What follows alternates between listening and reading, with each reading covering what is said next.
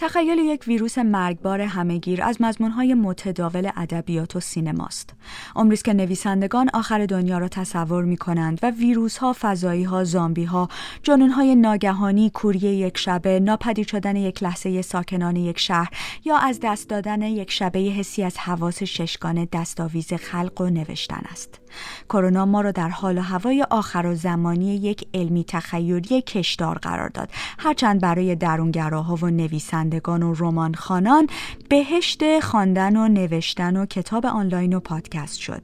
در این اپیزود با رضیه انصاری، رمان‌نویس ساکن کشور چک، درباره ادبیات و ویروس گفتگو کردم، با نویسنده‌ای که فکر می‌کند کرونا دستمایه نویسندگان بسیاری خواهد بود تا در آینده نچندان دور قصه این روزهای ما را قلمی کنند. من لیلی نیکونظر هستم و شما به پادکست 1.5 متر گوش میکنید. پادکستی درباره جهان ما بعد از کرونا.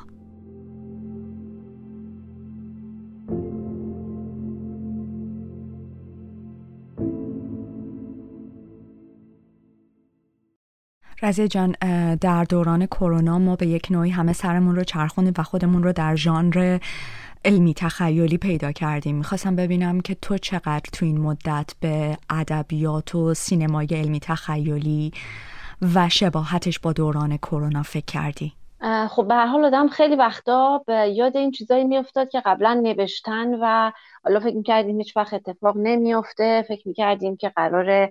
سینما شبیه زندگی باشه یا ادبیات مثلا از روی زندگی تقلید کرده باشه، ولی میدیم انگار برعکس شده، انگار زندگی داره از ادبیات و سینما و غیره سرمشق میگیره. آره به هر حال هممون یاد آثاری که خونده بودیم، دیده بودیم و یه کمی این وجه آخرالزمانی توش بود همه فکر میکنم یادش افتادیم و حتما یک صحنه‌هایی همزادپنداری کردیم با قهرمان اون داستانا. من فکر میکنم به هر حال اون ترس انسان از این قدرت ویرانگری، حالا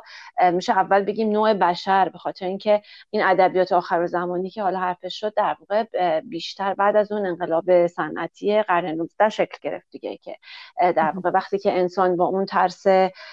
ویرانگری نوع بشر روبرو شد که بعد جنگ‌های جهانی به دنبالش اومدن و بعد یه جمله معروفی که آینشتاین اون موقع گفت، من نمیدونم جنگ جهانی سوم چجوری به وجود میاد ولی در جنگ جهانی چهارم مطمئنم که مردم با سنگ و چوب به جنگ همدیگه میرن. اینا خب اون موقع دستمایه خلق خیلی از آثار شد، چه ادبیات چه سینما. و بعد به حال جنگایی که اتفاق افتاد، ویرانی‌های بعد از جنگ، اینکه اقلیم‌ها دچار تغییر شدن، روابط انسانی یه جوری رو به اضمحلال رفت، به سمت نومیدی پیش رفت، اینا همه به نظرم اون دنیای تخیلی رو که بهش اشاره کردی به وجود آورد. و خب خیلی وقتا ما یه بخشی انگار از اون ماجرایی بودیم که داشت اتفاق میافتاد و نمیدونستیم قرار ته ماجرا چی بشه. به حال اون من فکر کنم ترس ما کمی فرق میکنه با اون مرگندیشی و مرگ‌آگاهی که کلا تو خود آدم هست و بهش فکر میکنیم، که البته به نظر من به خاطر شوق به زندگی و هراس از مرگ هست، یعنی شاید این لزوما منفی نیست، به خاطر شوق زیادی هست که نسبت به زندگی داریم. ولی یه چیزی مثلا این پاندمی که حالا خیلی فراگیر و گسترده بود، در سطح جهانی بود،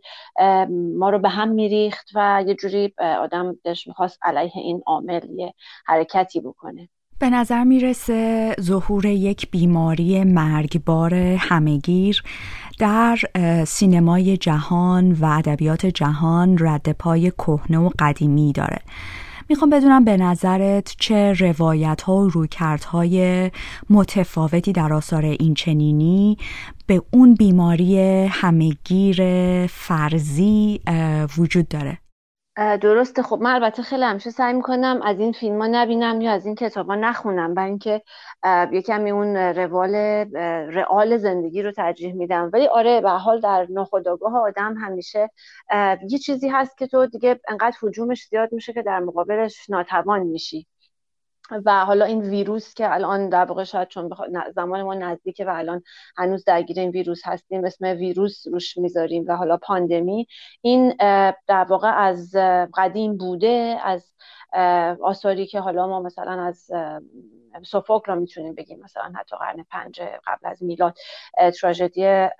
اودیپ شهریار رو که مثلا اون با یه بیماری مسری طاعون داستان رو شروع میکنه که مردمان شهر رو به سطوح میاره و این میشه نقطه مکاشفه حالا خود اودیپ که بپرسه مثلا مسبب این فاجعه چیه، کیه، این بلا چرا نازل شده. حالا جوابهای مختلفی میتونه داشته باشه در دوران مختلف. یا مثلا تو ایلیاد هومر حتی قبل از اون بوده که ما آپولون رو داریم که تو داستان میبینیم که یونانیون رو برای اینکه یک دختر که از کشیشان رو میدزده در واقع به طاعون به عنوان یک حکم مجازاتی برای بشر اون رو به طاعون مبتلا میکنه. یا یک کمی شاید نزدیکتر کتاب 100 قصه جیوانی بوکاچیو که داستان 10 نفر هست که در زمان طاعون فرار کردن، به یک غاری پناه میبرن و این موقعیتی میشه که برای همدیگه قصه تعریف بکنن. خب اینا در واقع میتونیم شاید بگیم که این آثار یا مستقیما دارن به یک چیزی که خود اون پاندمی باشه میپردازن، خود اون فاجعه رو محور اصلی قصه قرار میدن و داستان اون جامعه رو روایت میکنن که داره در مواجهه با اون پاندمی یک ریاکشن هایی رو نشون میده که ما رمان های مدرن حتی امروزی مثل کوری ژوزه ساراماگو، حالا کرگدن اوژن یونسکو یا حتی طاعون آلبر کامو رو داریم که با یه موضوع محوری خود این پاندمی ها هست. کارهای دیگه هست، کارهای مری شلی The Last Man، آخرین نفر یا مرد آخر ترجمه شده که سگانه علمی-تخیلی هست که در زمان اتفاق میفته که تا اون همه رو از بین برده جز یک نفر و اون یک نفر حالا قراره که ببینیم چه بلایی سرش میاد. یا میتونیم میگم مثلا طاعون آلبر کامو هم داستان در واقع یک همه‌گیری طاعون در الجزایر هست که خب البته اینا همه یک نوع رویکرد رو ندارن. در واقع بعضیاشون میان میگن مثلا به یمن یک کنشگری اجتماعی شاید این ماجرا مهار میشه و یا شاید میخوان به نیروی تخیل انسان بپردازن که حالا وقتی همه چیز از بین رفته یک نفر مونده چه کار میتونه بکنه، چه جوری میتونه مرمت بکنه و دوباره خودش رو به دست بیاره. کارهای دیگه زیادن. ما مثلا مارکز چند تا کار داره، 100 سال تنهایی رو داره که توش یه اپیدمی فراموشی ما داریم که حالا یه جوری ساخته پرداخته ذهن مارکز. عشق سالهای وبا رو داریم که به طور مشخص به خود وبا اشاره میکنه. حتی بعد از این پاندمی اخیر من یه جای خوندم که اورهان پاموک هم داره یک رمانی می‌نویسه به نام شب‌های طاعون، در دست نوشتن هست، نمیدونم تموم شده یا نه، که در واقع داستانش اینجوری هست که در آغاز قرن 20 طاعون میلیون‌ها قربانی گرفته و به ماجرای طاعون میپردازه. به هر حال یه سری کارهایی هستن که به طور مشخص خود اون پاندمی رو دستمایه کار قرار میدن. یه وقتا هم یه کارهایی هستن که در سایه پاندمی یا در زمان پاندمی اتفاق میفتن یا مثلا به تأثیرات اون اشاره میکنن، مثل رومئو و جولیت شکسپیر که البته جالبه بدونیم شکسپیر خودش از بزرگترین نمایشنامه نویسانی هست که مهمترین آثارش مثل مکبث و آنتونیو کلوپاترا و اینها رو در سایه پاندمی طاعون سیاه نوشته در نیمه قرن 16. حالا مثلا در رومئو و جولیت موضوع چیز دیگه است، یک روایت عاشقانه است، ولی لابلاش جایی که قرار نامه‌ای به رومئو میرسیده که اون رو از ماجرایی که در پیش داره یه جوری برحذر بکنه یا بهش خبر بده، به خاطر اینکه اون نامه رسون و پیامبر در قرنطینه‌های مختلفی قرار میگیره، در بین راه نامه دیر به دست رومئو میرسه و اون اتفاقی که بعد بیفته نمیفته. به هر حال یک کارایی هم در دوران پاندمی خلق شدن و به هم دلیلی که اول گفتگومون بهش اشاره کردی، شاید به خاطر اینکه نویسنده خانه نشین شده و فرصت بهتری داشته که کار کنه آفریده شدن، یا حال و هوای مؤلف به حال متأثر بوده از اتفاقات اطرافش، یک شاهکاری آفریده به هر حال. و میگم مثالش هم این آثار شکسپیر.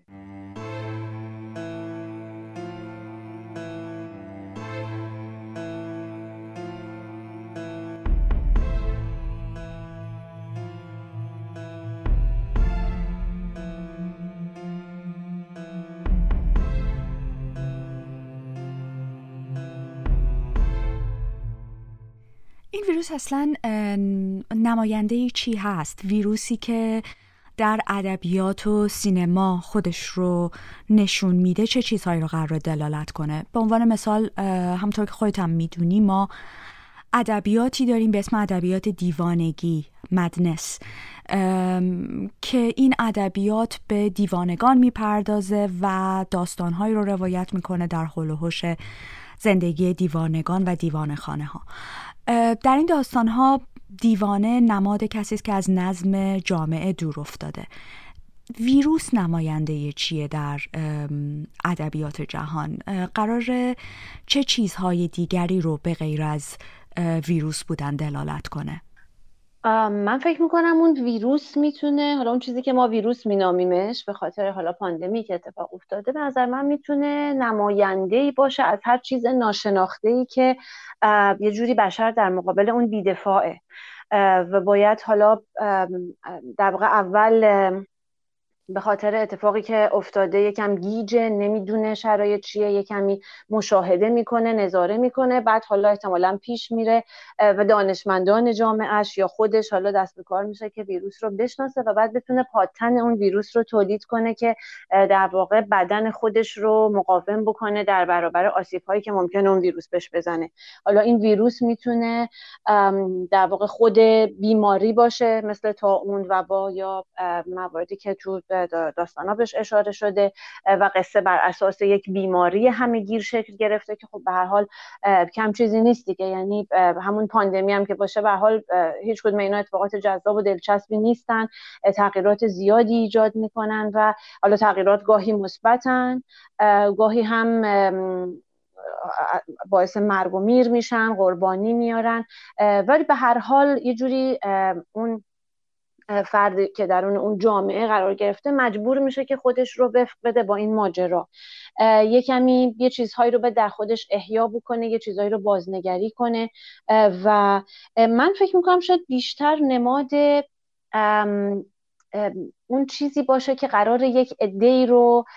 دور هم جمع بکنه که اینا متحد شن و علیه حالا اون ویروس، یا حالا میتونه نمادی باشه از یه قدرت مخربی که بر جامعه حاکمه،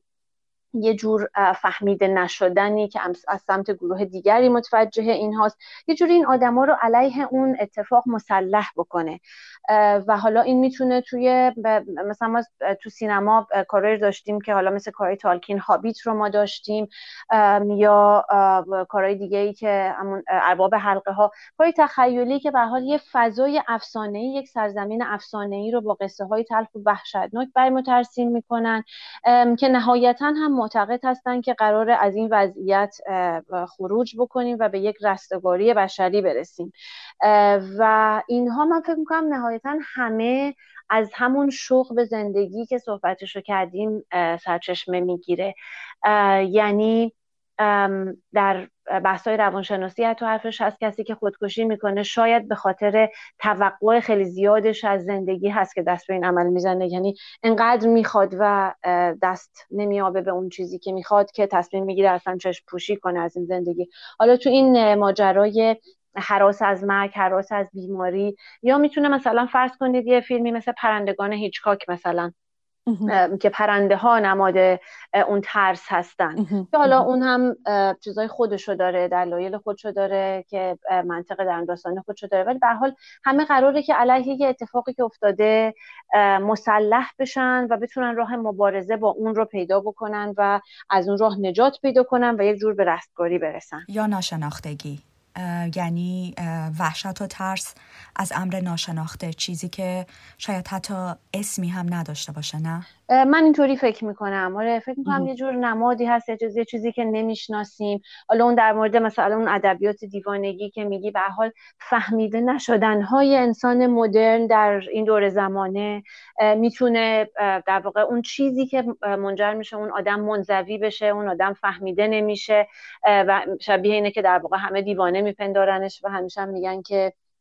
در واقع همه دیوانه ها میگن من دیوانه نیستم دیگه. به نظر من اون ویروس میتونه یه جوری نمایندگی بکنه تمام این چیزها رو. درسته.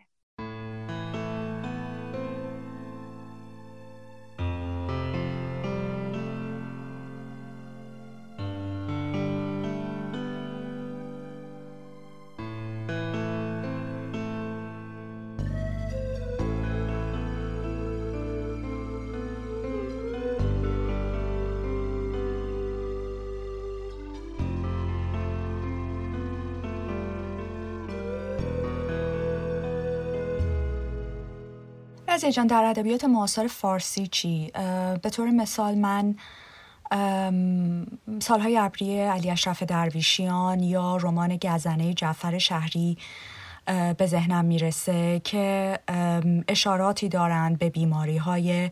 همه‌گیری که در تهران معاصر و در ایران وجود داشته. به هر حال ادبیات معاصر فارسی هم تاثیر گرفته از بیماری‌های کشنده و همه‌گیر. میخوام بدونم در ادبیات معاصر فارسی چه رویکردها و روایت‌هایی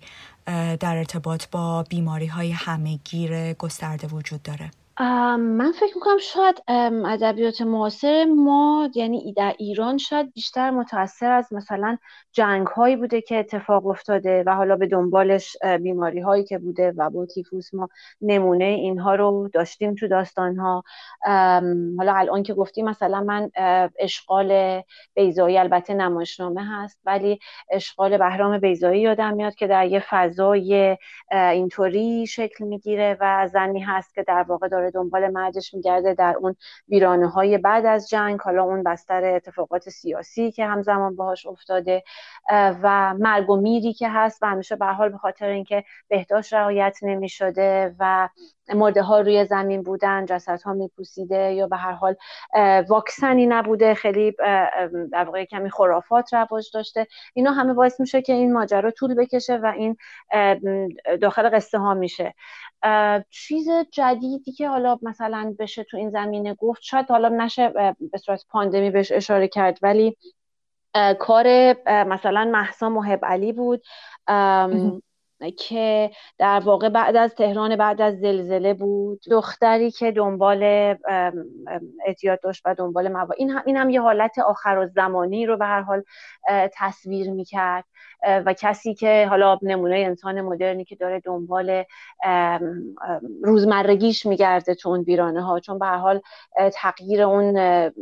وضعیتی که پیش میاد، شاید در این حال که آدما اولش نمیدونن که باید چی کار بکنن، ولی خب به هر حال انسان یکی از ویژگی هایی که داره اینه که خودش رو باید با محیط انطباق بده برای زیست، برای بقا،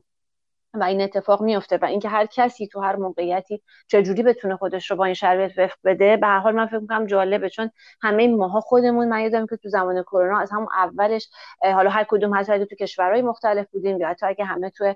یک شهر هم بودن، هم از هم میپرسیدیم تو چی کار میکنی، تو مثلا با این ماجرا چجوری برخورد میکنی، روزمرگی تو چجوری به هم ریخته، حالا هم از عادتهای خیلی عادیمون که به هم ریخته بود و اون در واقع ندانم چیزایی که نمیدونستیم و میخواستیم پرسش هایی که داشتیم و جواب نمیگرفتیم، اینا رو با هم دیگه در میون میگذاشتیم و خب قصه هم همینه. ماجرا اینه که قصه یک در واقع کلا حکایت، قصه یه چیزی نزدیک به واقعیت و داره واقعیت جامعه رو به تصویر میکشه، اعم از وضعیت معیشت مردم، اقتصاد، سیاست، همه چی، اوضاع حاکم بر جامعه، و نهایتا خواننده قراره که با اون تجربیات زیسته نویسنده اون متن، حالا در قالب یه شخصیت، چند شخصیت، قصه و ماجراهاشون یه جوری همزاد پنداری کنه بدون اینکه خودشون ها رو اینن تجربه کرده باشه، به هر حال شاهد و ناظر اون قصه باشه، بیاموزه، روان درمانی کنه.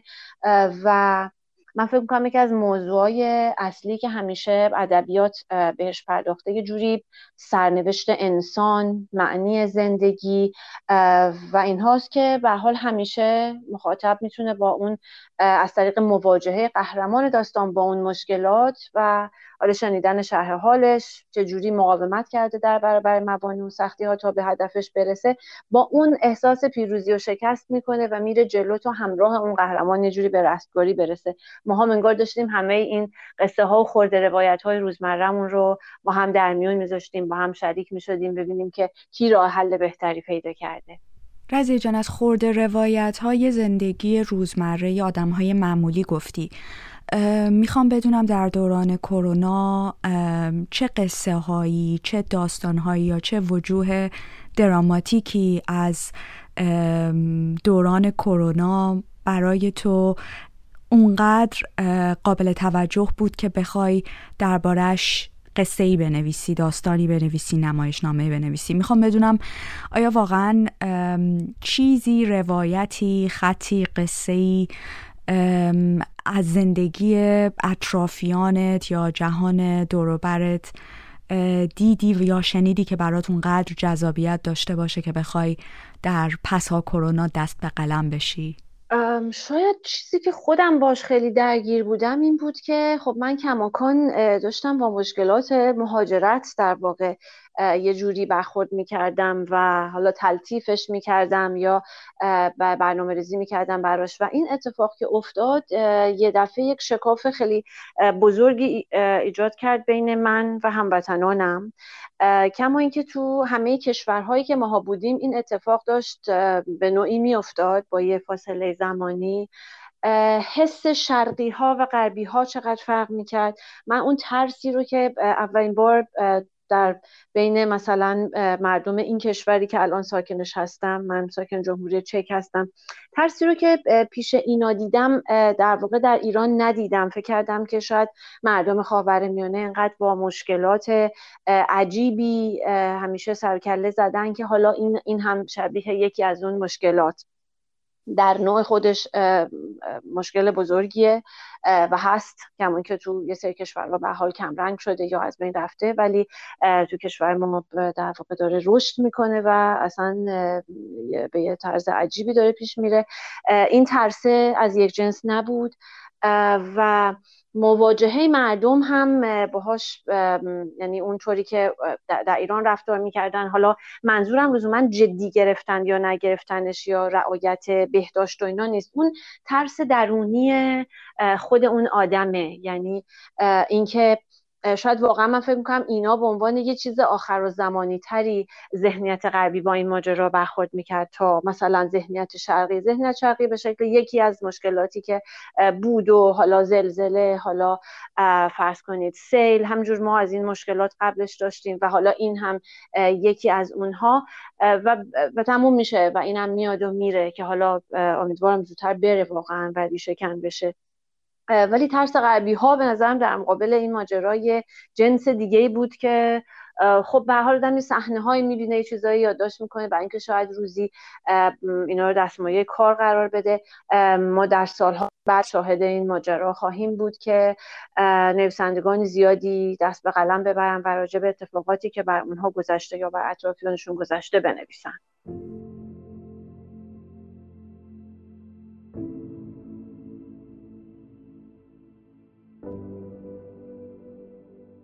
گفتگویی که شنیدید با رضیه انصاری، رمان‌نویس ساکن کشور چک انجام شده بود. شما به پادکست 1.5 متر گوش می‌دادید، پادکستی درباره جهان ما بعد از کرونا.